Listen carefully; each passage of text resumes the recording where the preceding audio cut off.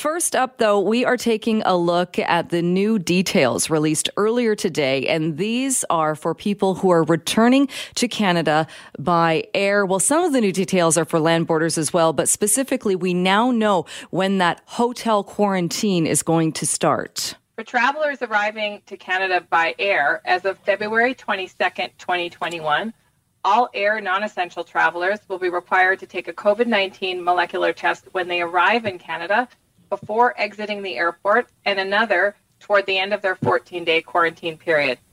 Air travelers will also be required to reserve, prior to departure to Canada, a 3-night stay in a government-authorized hotel.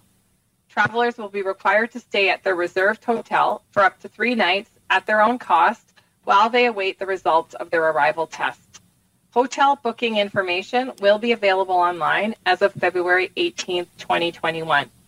Travelers will need to book a hotel in the city in which they first arrive in Canada. If they receive a negative result on their arrival test, they will be able to take a connecting flight to their final destination. That was Federal Health Minister Patty Hajdu speaking earlier today. We're joined now by Jeffrey Rath, barrister and constitutional law expert at Rath Company. Jeffrey Rath, thanks so much for being with us. My pleasure. I know you have a client who is not very happy with these incoming rules and challenging them. I'm curious what your response is, though, hearing those new details from the Federal Health Minister in Canada about what is going to be required of people arriving here on an airplane. Well, I mean, as far as it goes, they're basically trying to put a dress on a pig by suggesting that this is voluntary and that you can make reservations to be incarcerated upon your return. The horror stories that have been coming out of the media in Calgary with regard to people that have already been incarcerated, in Trudeau's so-called hotels, are truly horrifying. People locked in their rooms for basically 23 hours and 45 minutes a day, only being allowed out for 15 minutes at a time for exercise. Prisoners at the Florence Supermax in Colorado get more yard time than Trudeau's jailers are allowing people to check into these ridiculous hotels. So it's like all of Canada has woken up. We found that we live in Eastern Germany, and we're no longer allowed to freely leave or enter Canada. And are effectively have become prisoners in our own country. Sorry, go ahead. No, that's my view and the view of our client with regard to this matter in a nutshell.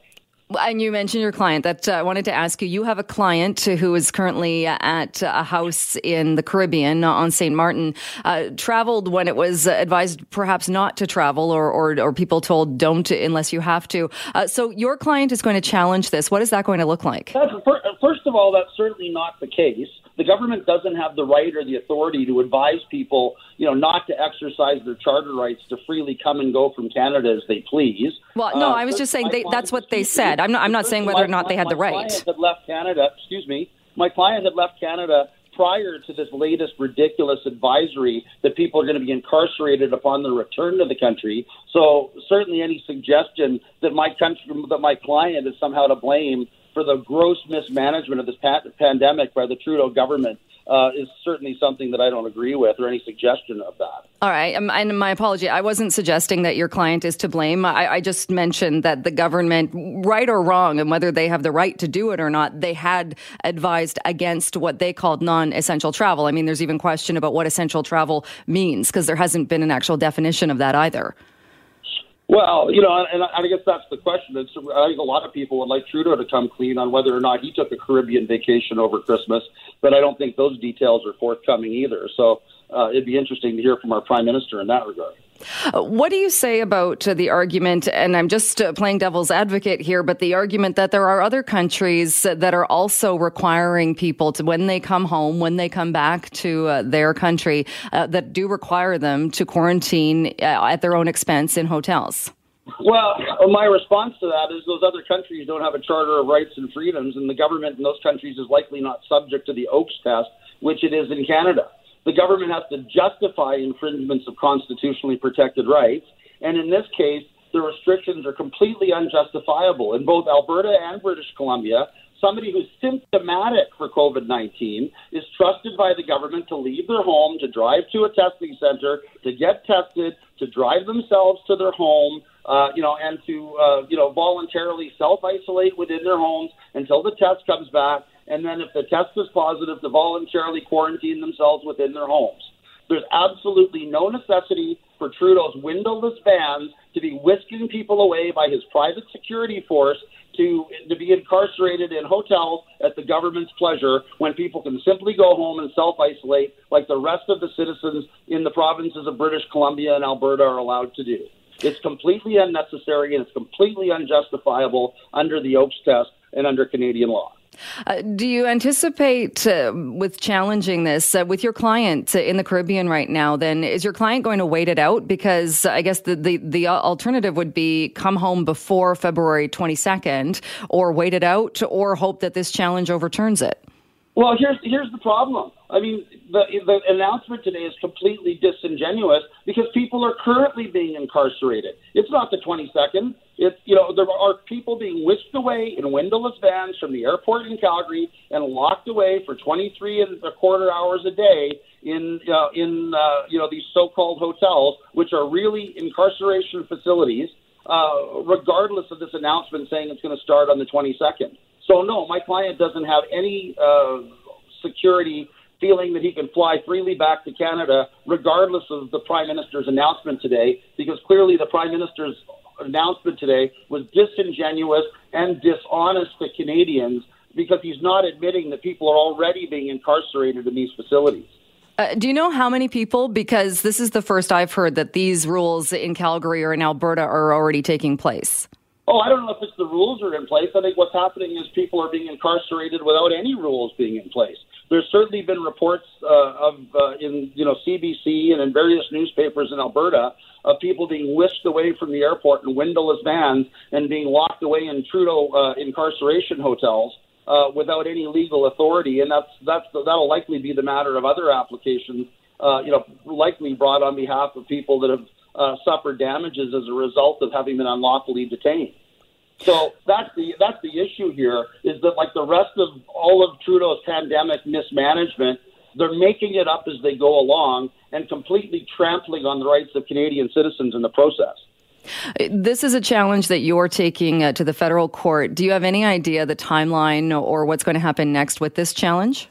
Well, we've intentionally tried to keep the application as simple as possible. And, we're seeking an expedited judicial review in this regard. And certainly we're hoping that we can be in front of a justice of the federal court within 30 days. That's certainly our intention, given the fact that the rights of every single Canadian have been so grossly infringed by the government of Canada. And I think the government of Canada needs to stand up in front of a judge sooner rather than later to justify their behavior under the Oakes test, which I think is completely unjustifiable. So for 30 days or within the next 30 days, but I assume or I guess that your client will isn't going to be coming back in the meantime. Well, I think our client's quite clear on the fact that he doesn't wish to be subjected to arbitrary incarceration, upon his return in Canada. And keep in mind, the other issue is you're not necessarily just being incarcerated for 3 days. If you test positive, they'll keep you for another 14 days. So let's not, this is, potentially a 17-day incarceration. And then with new concerns with regard to the South African variant of COVID or whatever other concerns are floating around, God knows that if somebody were to test positive for, some other variant, they could effectively be incarcerated at Her Majesty's pleasure without any justification. So I don't think any sane person would subject themselves to that or trust themselves to be incarcerated in a facility of Justin Trudeau's choosing. So would your client be okay, or would you be okay then if it went back to you have to quarantine at home? Well, those are the current rules, and those are certainly the rules that everybody else is living by. I guess the big question from a justification perspective is, how can the government justify, how can Justin Trudeau justify incarcerating Canadian citizens in his incarceration hotels when other citizens of provinces are not being subjected to the same to the same level of their rights, even though they test positive. So I think from a legal perspective, that would be a much more difficult case to make than the case that current incarceration procedures are completely unconstitutional. All right. So we're going to watch and see what happens with this case. Thank you so much for making some time for us today. It was my pleasure. Thank you for talking to me. All right. That is Jeffrey Rath, barrister and constitutional law expert at Rath Company. We're moving on, though, to another topic, and this is one people have plenty of opinions on as well. What to do about the camp, the tent city that is still in Strathcona Park in Vancouver. Well, Insights West has taken a look at that and asked people what they would like to see happen in the park. And joining me to talk more about this is Steve Mossop, who is the president of Insights West. Steve, thanks so much for being with us. Thank you, Jill. Happy to be here. So what exactly did you ask people about? Did you ask about not only if something should be done, but also what should be done if action is taken? We did, and that's a difficult issue that I think the poll tried to address, and we wanted to get a sense of how Vancouverites feel towards it. So we found that universally 85% feel that the option is not to do nothing. So something has to be done. But the preference is really to handle the situation by moving people slowly into affordable housing. We've got about 84% of residents who see that that's the best option. And conversely, a more hardline approach was agreed to by only half. So about 47% thought that an injunction and having police clear out residents would be a better solution. Did the poll also look at the difference between people who are in the park who are homeless, who are vulnerable, compared with others that have been identified as more of a criminal element and not falling under that category of somebody who might need medical services and might be in need of housing? We did ask in a sort of a roundabout way. We did ask people the impact of homelessness on them personally. And we found that, again, the numbers are really high. We've got 88% that say that homelessness is having a direct impact on themselves personally. We've got, and that includes about 30% who say it's having a major impact. And the types of things that came back in the poll results there were really, as you pointed out, is more the criminal element that, to some extent, exists in the area. And that's things like vehicle break-ins and petty theft and homeless people outside of households and the like. And I know this poll was done, it was conducted, I think, February 5th to the 9th, Vancouver residents. But do you know if the residents are people who themselves live near the park or in that community, or are they all parts of Vancouver? We specifically tackled it by looking at all parts of Vancouver, and then we did a little bit of sub-analysis to look at the different neighborhood levels. And we're a little bit limited to go right to a neighborhood level. But we did see some interesting things happening here where it's not just an issue that's impacting those that live in, say, the east end of Vancouver. We found that equally as high a number of people felt that the impact of the homelessness issue is a downtown issue, not just limited to the eastern parts of the city. The west end is almost exempt. We have very few people who say that it's impacting them personally, but you get to the downtown core and people are saying it's a major impact on their lives. And the agreement that we should do nothing, I think, not a huge surprise. Even if you're somebody who hasn't seen it, has never been near that neighborhood, I would like to think people have compassion and would get that, yes, something needs to be done. Interesting when you talk about one of the responses, the moving people out slowly, because the Attorney General has talked about the fact that the reason they don't want to do it bit by bit is the fear that if you start moving people out in smaller groups, more people are going to come in and it's just going to be kind of a revolving door and nothing's going to be done. Is that what people meant, do you think, when they're talking about moving people out slowly? Not so much about the issue of moving them slowly, but they're saying don't move them if there's nowhere to put them. They're just going to show up somewhere else. So the issue is more as affordable housing becomes available. We did test a couple of other approaches that we've seen circulating as suggestions, and one of them was allowing residents to stay and provide services in the park, such as washroom and showers and warming areas. And about 40% of residents feel that that's a good idea.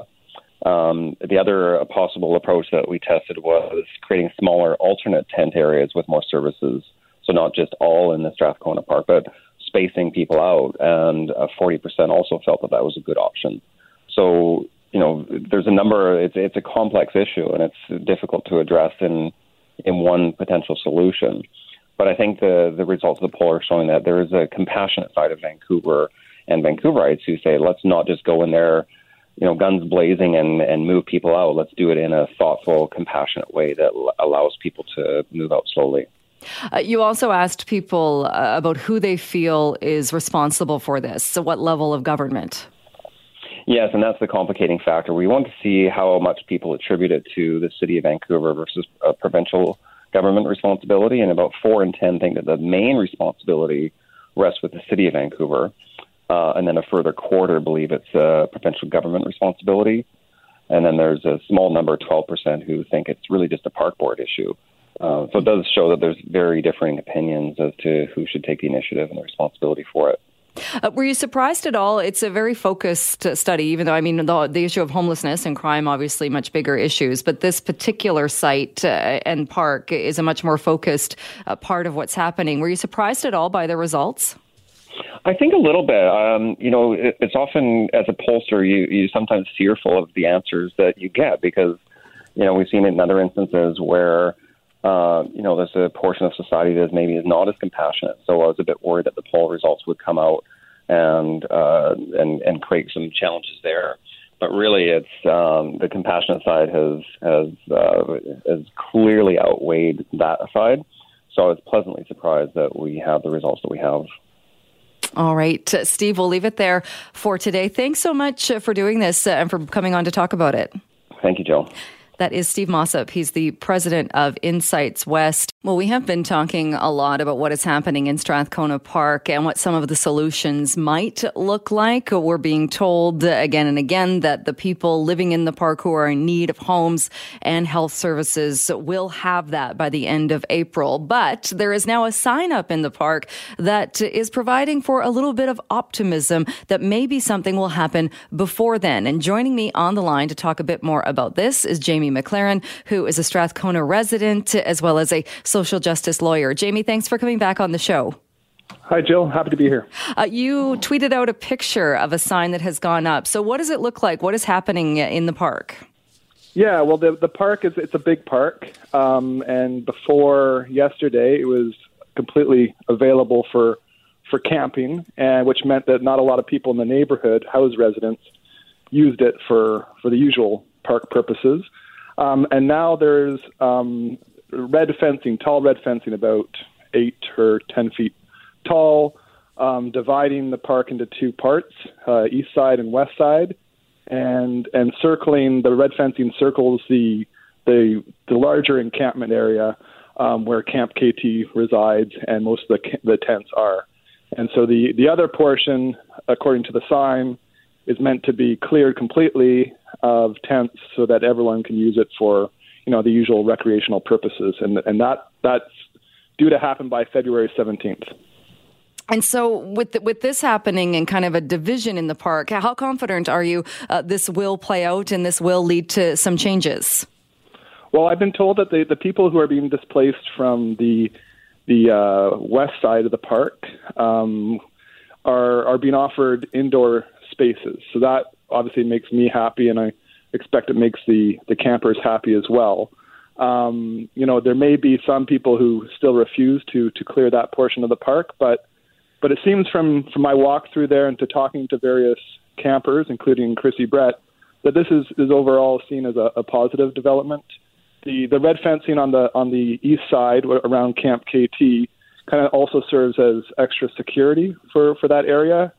Previous to any fencing going up, people could come and go as they please, and there's sometimes altercations, unwelcome visitors coming to check in on someone or to have some kind of altercation, and then they could just walk to and fro as they wished. And now there's at least big fencing so that the known exits and entries are there and can be monitored. So that's apparently good from the camp's perspective, and certainly good from the neighborhood's perspective because it should allow us to start using the park again. How soon do you think? This order, according to the sign, says that it needs to happen by 10 a.m. on February 17th. How do you think that will lead? Is there a work that needs to be done? Or how soon do you think people will be able to start using that part of the park again?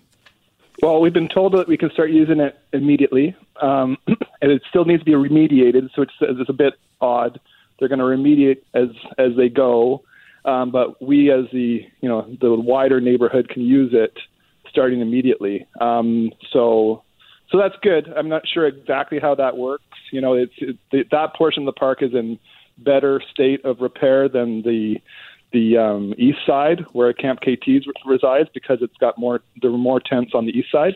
But the west side is where the dog park is, where the basketball court, the skate park, all the various things that people use on a regular basis. So it'll be nice to be able to use those again. And certainly the hardscaped, the concrete areas don't need much in the way of remediation.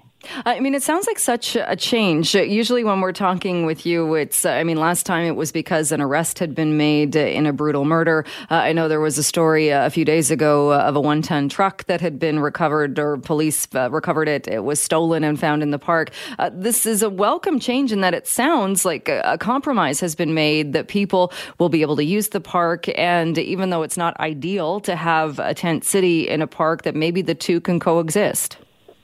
Yeah, no, I think it's a very positive thing. The authorities are bringing control back to the situation. It makes you wonder why they didn't do this a long time ago. I mean, there's very little resistance to this particular move, and they didn't need to, get an injunction to make this happen. So why didn't this happen back in September or July or August? So there's that question, and but the fundamental issue is still not enough housing, safe and appropriate housing for the people residing in Strathcona Park. So that's the big challenge. But I'm hearing from many people that this is very positive, including Chrissy Brett herself. She described this as a positive development and said that she was seeking this kind of security fencing a long time ago.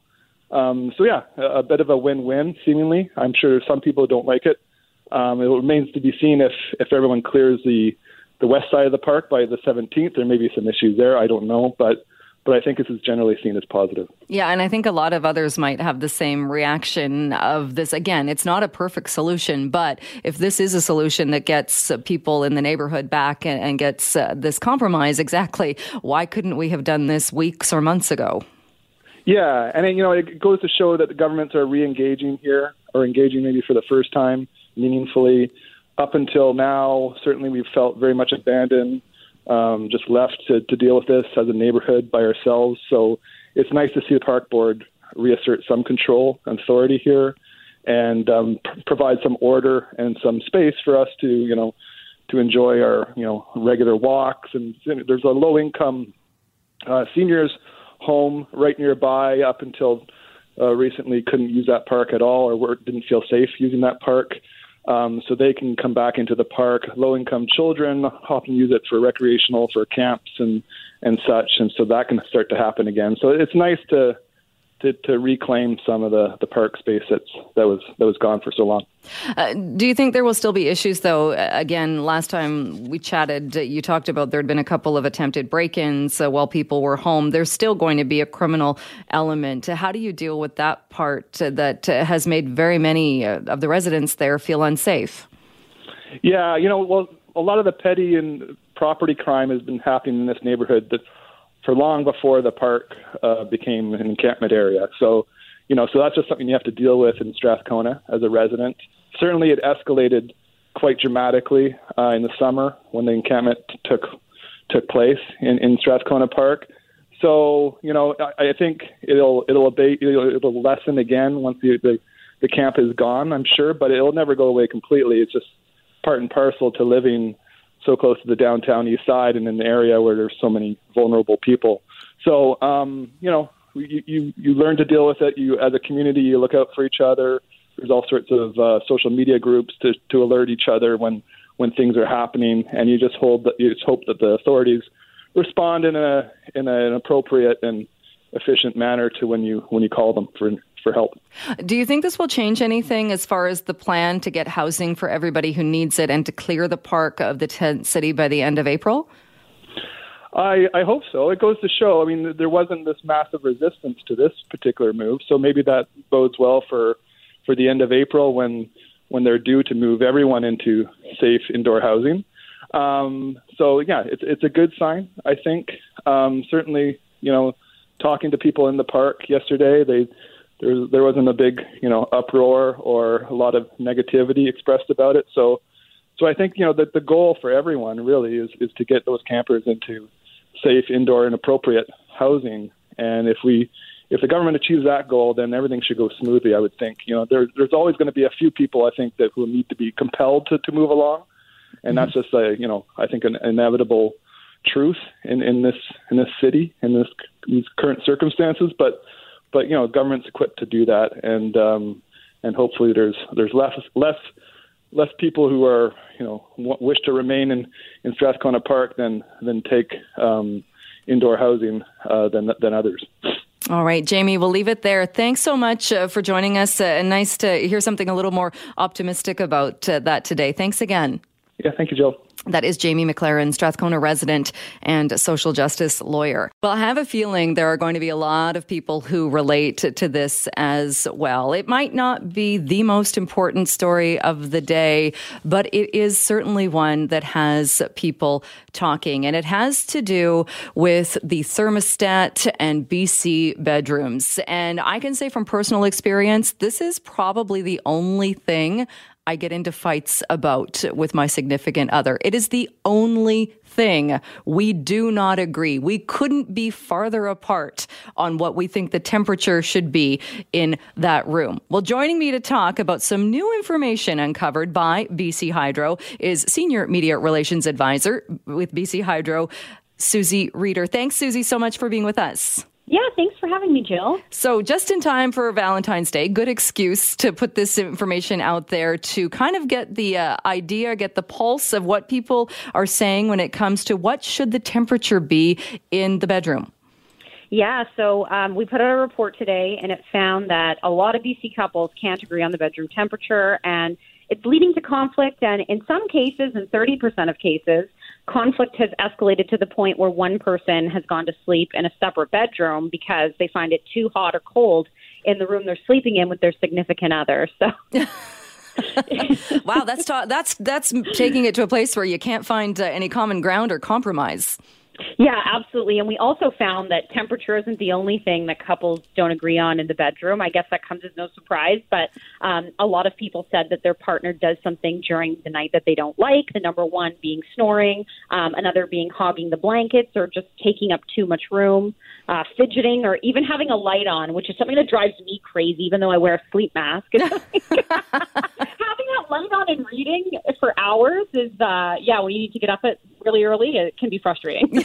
Yeah, I can see that. Mine also, you know what, I just realized I've caught myself in a bit of a lie there. I said the only thing we fight about is the temperature, which is the main one. And it's not really fighting. I would never get to that level. But also, I'm one that the dogs are allowed to sleep on the bed. I have one dog who's an elderly dog, and he has dog dreams all night long to the point where it's like a very hard kick that comes at you. And I'm often told, why don't you just put the dog on the floor on his own dog bed? And I say, no, he's very comfortable. He's asleep. It's fine that I'm not getting any sleep.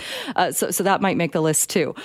Let's talk about the temperature though. So what do people fight about most? And do most people like a warmer bedroom, a cooler bedroom? And how does this work as far as, I feel like there's some cost savings to be had here as well.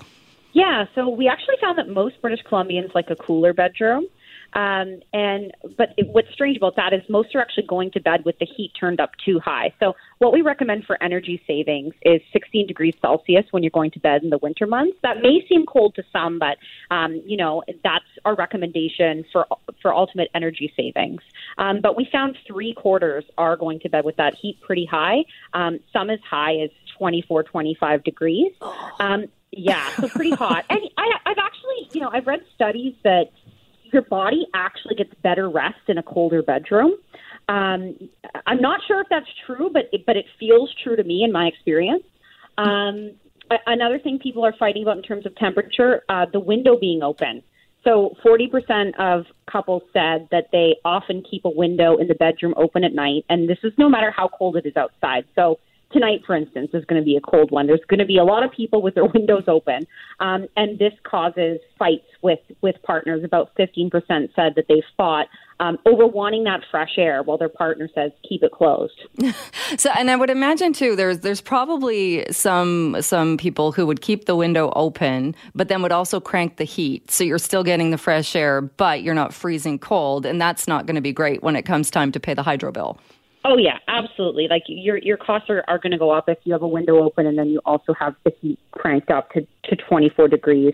So we do recommend the 16 degrees Celsius when you're sleeping or you're away from home, 21 degrees Celsius if you're relaxing around the house and watching TV, so a little bit warmer, and 18 degrees Celsius when you're cooking or doing housework. And those are the recommended temperatures for energy savings, so to see the biggest impact on your bill.